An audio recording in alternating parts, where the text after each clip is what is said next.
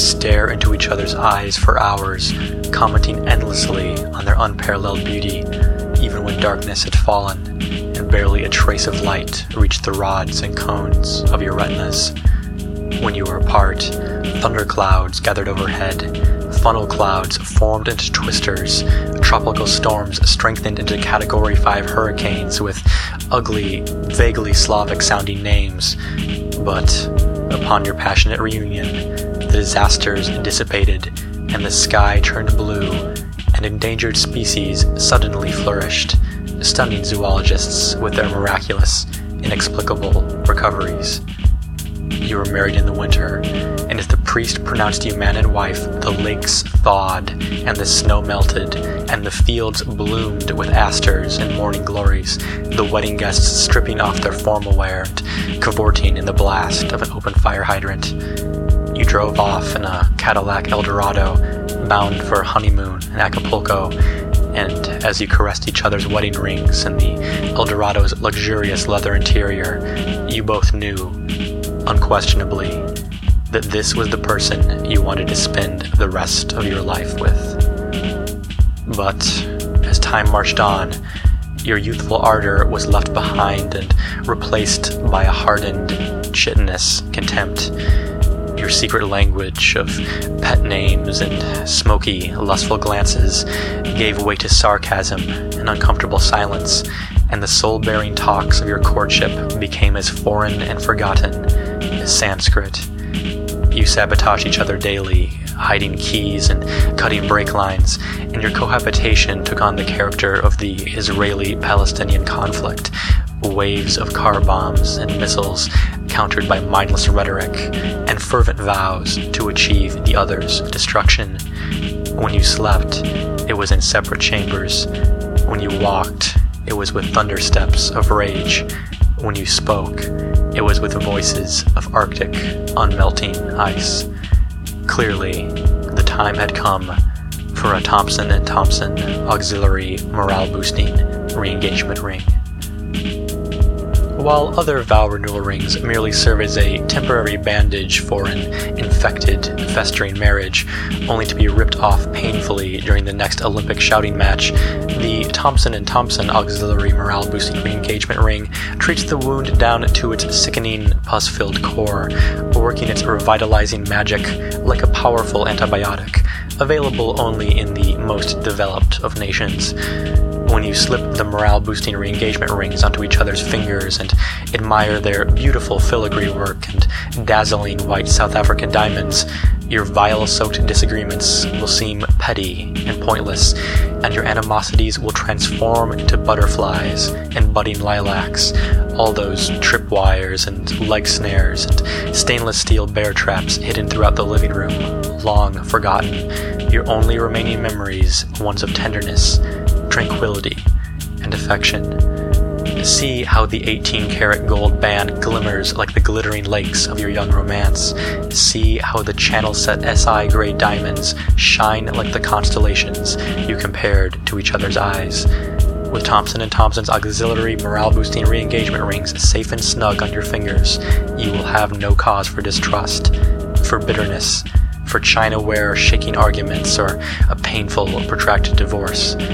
Your future together will appear as bright as the burning sun, rising above your heads as another day begins anew, yielding untold delights and pleasures, even after it has drifted to its peaceful slumber. Why wallow any longer in the misery of failed domesticity? Why endure one more night, crushed and sobbing beneath a heavy, suffocating pillow? Make your re-engagement ring a Thompson & Thompson ring, and watch the tarnished promise of your love at last truly shine.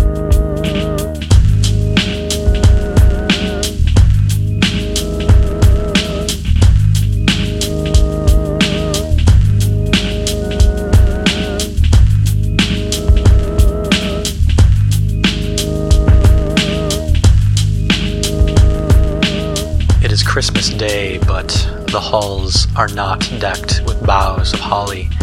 Your father is passed out drunk on the couch, and your mother pleads with your younger siblings to tread quietly so as not to wake him and further ruin your family's already unsalvageable holiday. In the corner, the 6-foot-tall Douglas fir, withered, tilted, and dying, stands guard not over gaily wrapped presents, but crumpled Budweisers and Miller Lights, and as your siblings play with the beer cans, thinking they were delivered by Santa, your mother whispers, "Please, please, not so loud," and attempts to shakingly outfit your father with earmuffs. Meanwhile, you, who are old enough to know that both Santa and Happily Ever After do not exist, watch It's a Wonderful Life on TV with the sound off and catatonically follow the closed captions with your tear-stained, bloodshot eyes. It's dinner time and there's no food in the cupboards except for a box of Malta meal half-eaten by rats, and your siblings complain and threaten noisy tantrums, causing your father to mutter curse words in his sleep. Your mother, visibly trembling, puts a finger to her lips and begs them not to cry, but when it becomes clear her hopes for peace on earth are futile, she steals your father's car keys and tells everyone to follow her to the driveway. The family Hyundai, parked on top of a skid-marked Nativity Wise Man, has no muffler, and before your mother turns the key in the ignition, she makes everyone hold hands and pray, "Please, Lord, don't let the Hyundai wake Daddy from his slumber," followed by a round of amens and the click of the automatic locks. When the car starts and the wintry Robert Frost landscape is rocked by the Hyundai's malevolent snarl, your mother starts singing Silent Night and everyone joins along, as if Christmas carols could mask the sound of the car engine's angry, insatiable combustion.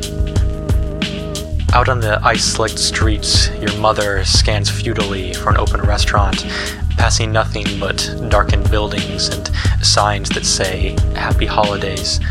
She discovers a Chinese place called the House of Good Fortune and makes a triumphant cry, like a sailor sighting land, but your siblings imitate vomiting noises and say they'd rather starve than eat beef lo mein.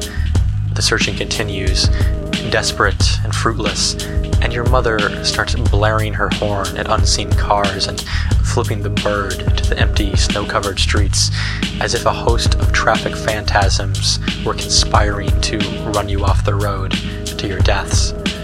When the engine fails and the Hyundai sputters to a stop in the middle of an intersection, your mother succumbs to grief-stricken hysteria and bangs her head against the steering wheel, until your siblings point out the window and say, "Look, Mom, Coal Miner Jake's."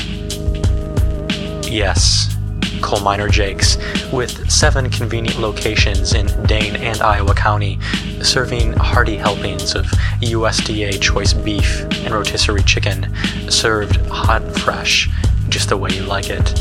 Sink your teeth into a juicy pickaxe burger or the New York mining disaster of 1941 barbecued sandwich and experience the true meaning of Christmas, unadulterated by crass commercialism, our slow-cooked meat and secret sauce, guiding your taste buds like the Star of Bethlehem to the birth of a bold new era. Yes, your Hyundai will have to be towed and you'll have to face the inevitable wrath of your alcoholic father, but until then, sit down at one of our comfortable plastic booths and drown your sorrows in delicious honey mustard and individual packets of gravy. Maybe we can't give you the domestic bliss you've always dreamed of, but we can give you friendly service and tasty, reasonably priced food, and, for a limited time, your choice of 6 coal miner's daughter drinking straws. Not everyone can enjoy a white Christmas consecrated with tinsel and a star, but at Coal Miner Jake's, we think everyone is at least entitled to a satisfying sit-down meal, which is why we're open 365 days a year. In time, you will escape your holiday heartbreak, starting your own family and watching your children unwrap the presents you were never given in your youth. But until then, treat yourself to a frosty, minor-sized beverage and watch your misery fizzle and pop like carbonated bubbles. As soothing Christmas favorites play from our wall-mounted speakers, performed by the likes of Dan Fogelberg, Barbara Streisand, and Amy Grant, you will dip your french fries in ketchup and write "Joy to the World" on your anthracite burger's paper packaging, and your mother and siblings will laugh until Pepsi spurts from their nostrils and tears stream from their eyes. And then you'll sing along with Streisand, "Silent Night" in 4-part harmony, and within the walls of Coal Miner Jake's, you'll appear just like any other family, and that's a Christmas miracle.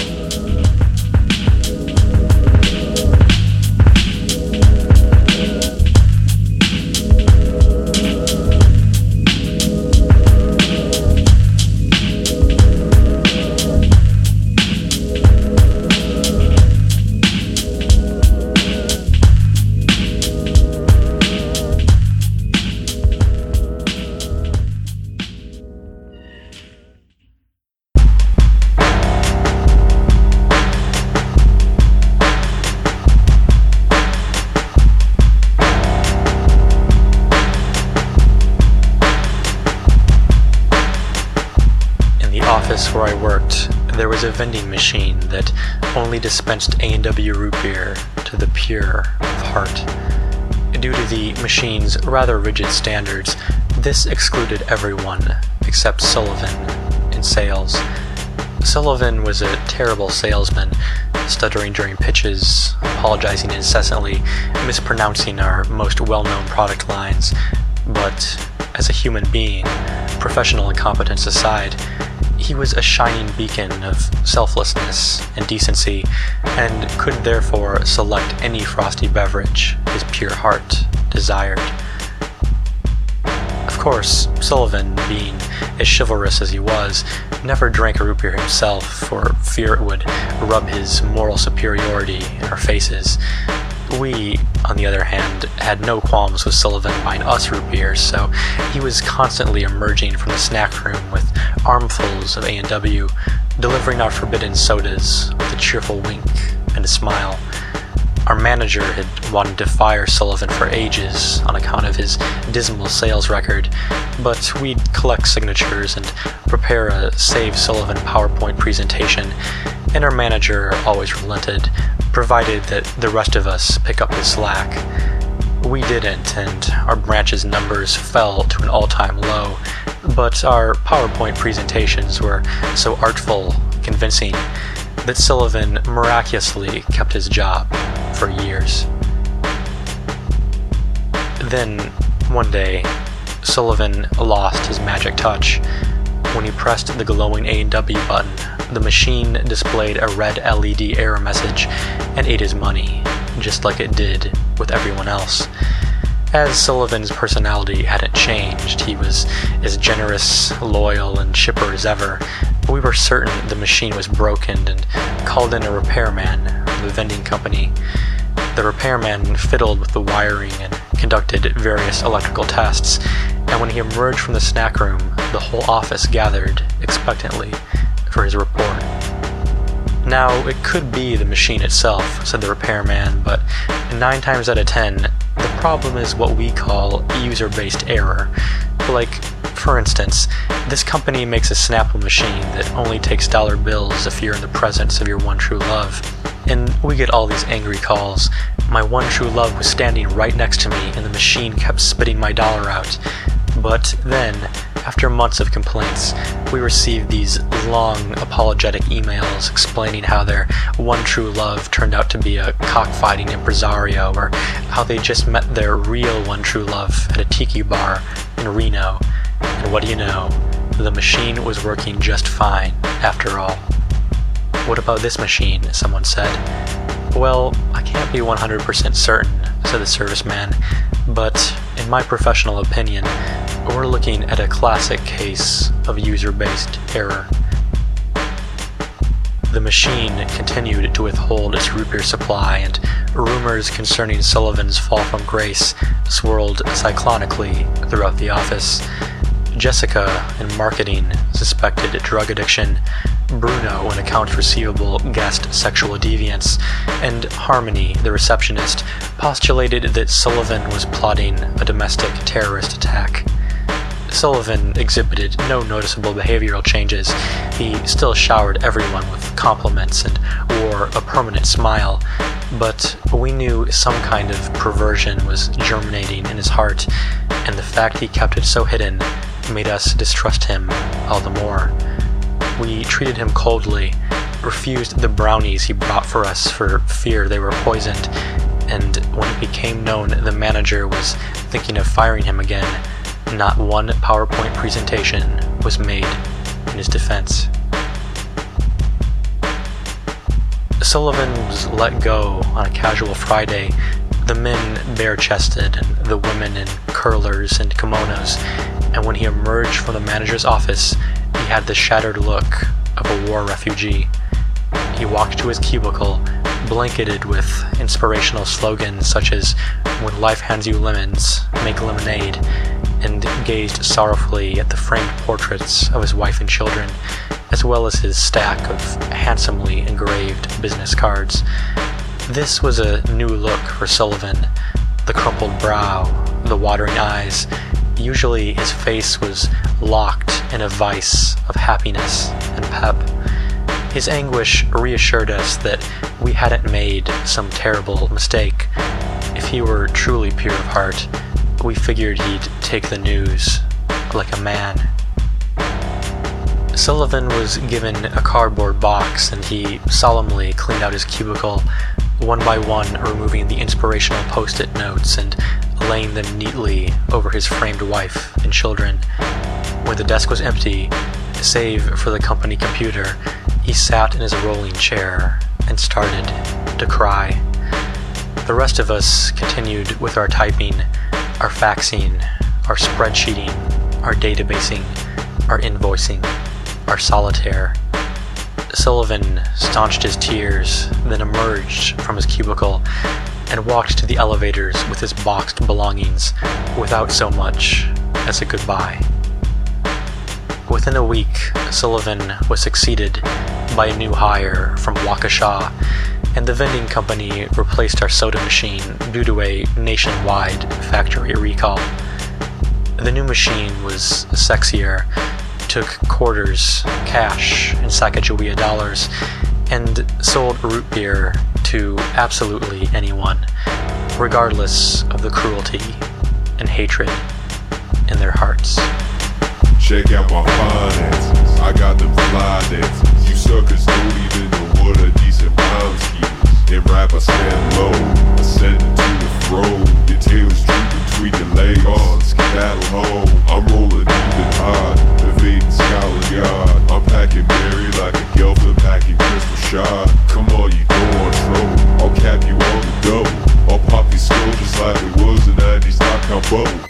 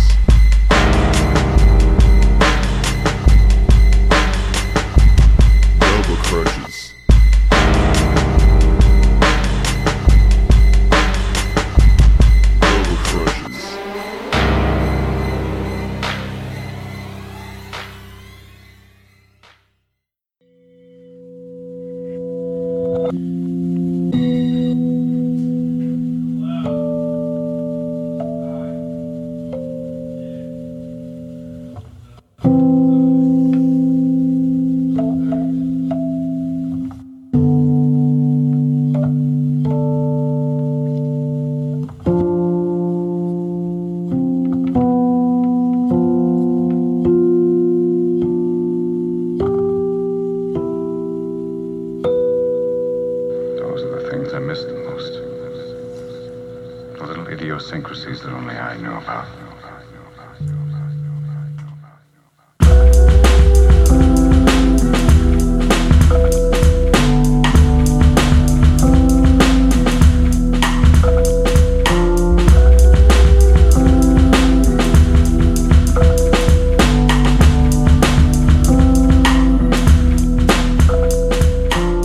Your neighbors bought a Cadillac, you see, cherry red, sleek as a racehorse, Your Honda Civic is in the shop, brakes acting up again, and you're not sure it's worth the repairs. You could take the bus to work. It's only a mile to the grocery store. Your neighbors also have a boat. On the side it says Triumph of the Sea in big block letters. On weekends, they hitch the boat to the back of their GMC Yukon and go God knows where for some R&R and snook fishing, while you fight your home's rodent infestation and throw darts at photographs of your ex-husbands. The neighbors also have a motorcycle, but you've never seen them use it. Perhaps it's purely decorative. The neighbors' twin children, Jacob and Jacqueline, just graduated from college, Harvard and Bryn Mawr, respectively, and have both earned Rhodes scholarships to study material anthropology and museum ethnography at Oxford. Your son, who you christened Philip, but who everyone refers to as the Scuzz, has to wear a mandatory court-ordered ankle bracelet after joyriding and later flipping a stolen Grand Am in protected state prairie lands, and spends the idle hours of his house arrest blaming you for his transgressions and drinking your pulp-free orange juice straight from the carton. Home for the summer, Jacob and Jacqueline intern at the State Historical Society, help the elderly with yard work, and co-chair a letter-writing campaign to end genocide in Sudan, while the Scuzz not so secretly uses your dial-up internet connection to very slowly download pornography. For Christmas, he asked for DSL, but as of the ankle bracelet, he'd be lucky to get a lump of coal. When you come home late at night from your dead-end job at the Neil Armstrong's Giant Leap for Mankind pancake house, bleary-eyed, disheveled, and smelling of wholesale syrup, you often find your neighbors throwing intimate backyard barbecues, playing classical music from outdoor speakers, and cooking up elaborate vegetarian kebabs and marinated chicken. As the clinks of martini glasses and conversation snippets about real estate radiate from your neighbor's patio, you clean the mess left behind by the Scuzz and watch celebrity interviews on TV, actors and actresses discussing how semi-nude teenage manslaughter is the finest achievement in cinema since Wells shot Citizen Kane. Sometimes the surlier of your ex-husbands call you drunkenly on the telephone, and you engage in high-decibel repartee until the ex-husband's line goes dead, and you hurl your phone at the recliner, which is broken and no longer able to recline. You go to bed thinking of the friends you've lost, the mistakes you've made, and the crushing, unbearable hopelessness of the future, and right before you fall asleep, you think, if only I had a greener lawn. Well, despair no more, because thanks to Pizza Sod Fantasy Grow, you can have the lawn you've always dreamed of. In fact, after sprinkling your grass with our patented fertilizer pellets, you will dream of nothing else.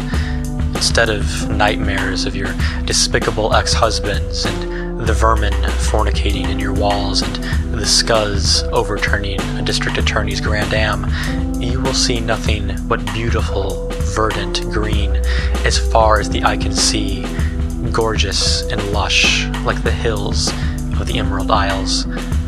You'll walk outside, and the whole neighborhood will be rolling in your grass, staining their expensive clothes, unable to tear themselves from your sweet Kentucky blue. Yes, your neighbors may have a timeshare in West Palm. Yes, their children's ankles may not be detectable by state police. But, compared to your lawn, theirs will be a sick joke. A mule beside a thoroughbred. Dogs playing poker next to Starry, Starry Night. Jacob and Jacqueline will go off to Oxford and earn various grants and prestigious fellowships, but whenever they return home, they will be confronted with the inferiority of their parents' lawn, paling in comparison to your lush next-door masterpiece, and they'll know deep within their hearts that you are their social better, that you are their master, that you are the yardstick by which success is measured. Despite what you've heard, the grass is not always greener on the other side. Let piso-sod fantasy grow, fertilize your dreams, and the fresh smell of superiority, finally, will be yours.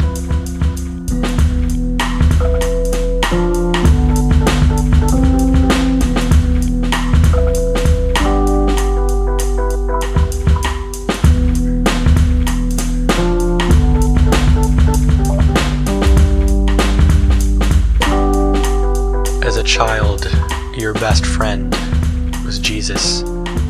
You called him JJ and invited him to tea parties with your stuffed bears. Your mom put you in playgroups, tried to help you make friends with neighborhood girls, but you only wanted to play with Jesus and ignored anyone who hadn't died for your sins. At church, you spent the whole Mass staring at Jesus on the cross. He was bloody and bony, but you thought he looked very handsome.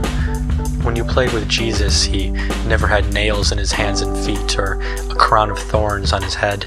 He instead wore the nice suits you picked out for him in the men's department of the JCPenney's behind your house.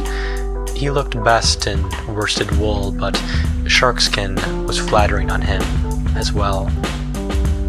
Your mom tried to make you do Girl Scouts, but you always ran away from the meetings. The troop would scour the neighborhood for you, looking down sewer drains and climbing into dumpsters, and eventually you'd be found walking with Jesus on the railroad tracks behind your house.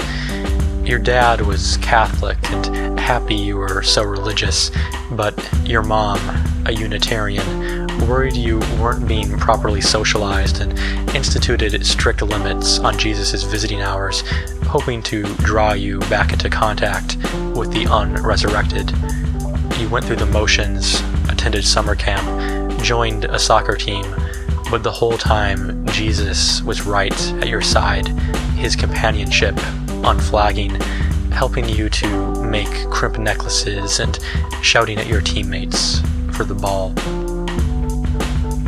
Then, in middle school, you became interested in boys. You still walked with Jesus down the railroad tracks and through the park, but you didn't tell him everything anymore. There were some things you were too embarrassed to talk about. Your first kiss was in 7th grade with a boy everyone called Husky, and you ran around the neighborhood telling everyone about it, even the mailman. You were so excited. But when Jesus came to your soccer game, you were terrified that someone would mention it, and in the opening minute, you threw up near midfield. In high school, you went further than kissing. You let boys touch you in the back seats of their parents' minivans. You almost let a cute hockey player go all the way in a '92 Chevy Lumina, but then Jesus appeared outside the window, glaring, and you said stop and hurriedly pulled up your jeans. The city tore the railroad tracks out to make room for a bike path, and you no longer joined Jesus for walks. You saw him rarely, usually only when you were doing something he didn't approve of, and his presence made you shiver with an unprovenanced shame. You started going to the college parties, Fraternity Row, thinking he'd never find you there among the beer-swilling crowds, but he always did, dressed in his JCPenney sharkskin, frowning with paternal concern. Finally, one night, you had a big falling out. You showered him with F-bombs and slammed a frat house door in his face. And then you let a college boy take your virginity, and you never saw him again. It was many years before you started to miss him, but once you did miss him, there was no way of bringing him back. You tried everything. Flyers on utility poles, I Saw You ads in the newspaper, Yahoo people search on the internet, but he had no address, no phone number, not even a website or email account. You learned that other men were not like him, that they were selfish, manipulative, and callous. They wouldn't walk along the railroad tracks with you for hours unless they thought they could get into your pants. You missed the old Jesus, JJ, the Jesus of your youth, who made you feel safe and loved and said you were the most special girl in the whole wide world. You tried returning to church, but you didn't find Jesus there either. All you saw was a guy with visible ribs nailed to a slab of heavy oak. Once you started missing him, there was a great void in your life. You tried to fill it with the things that made you happy, but nothing seemed to work.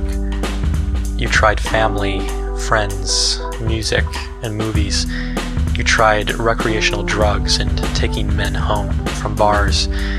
You tried Buddhism, atheism, Taoism, Islam, trips to Cancun, and satellite TV. You tried all of these things, but nothing could replace him until you finally discovered our patented Dynamo-Max 6-speed toothbrush. The Dynamo-Max 6-speed toothbrush is not just any old toothbrush. It's an electric counter-oscillating tooth cleaning machine with 6 distinct settings and bristle technology originally developed for astronauts.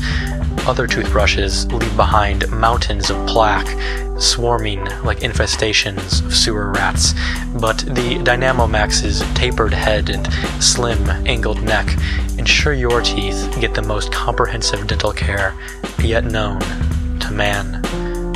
For sensitive areas, try the low speeds, gently massaging your gums with the delicate touch of a feather duster or the caress of a lover's finger. For other areas, the medium speeds should suffice, scrubbing your teeth to an impressive alabaster shine.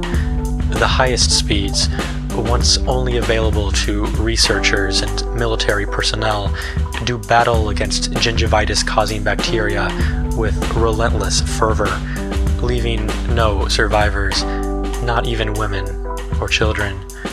After just one 5-minute session of the Dynamo-Max's unique 6-speed assault, the inside of your mouth will be as clean and innocent as Eve before her fall from grace. The Dynamo-Max 6-speed toothbrush is not sold in stores, but it can be yours for just 4 easy payments of $19.99. That's right, just 4 payments of $19.99. Act now, and you shall never know sadness or fear. Your heart will contain naught but joy. You will no longer search for an absent Jesus in bus stops and quick trips and recycling bins. You will no longer pray to ears you know cannot listen, or bow before eyes you cannot see. You shall not want for food or drink or clothing or shelter. You shall not feel unloved or abandoned by the one you cherish most.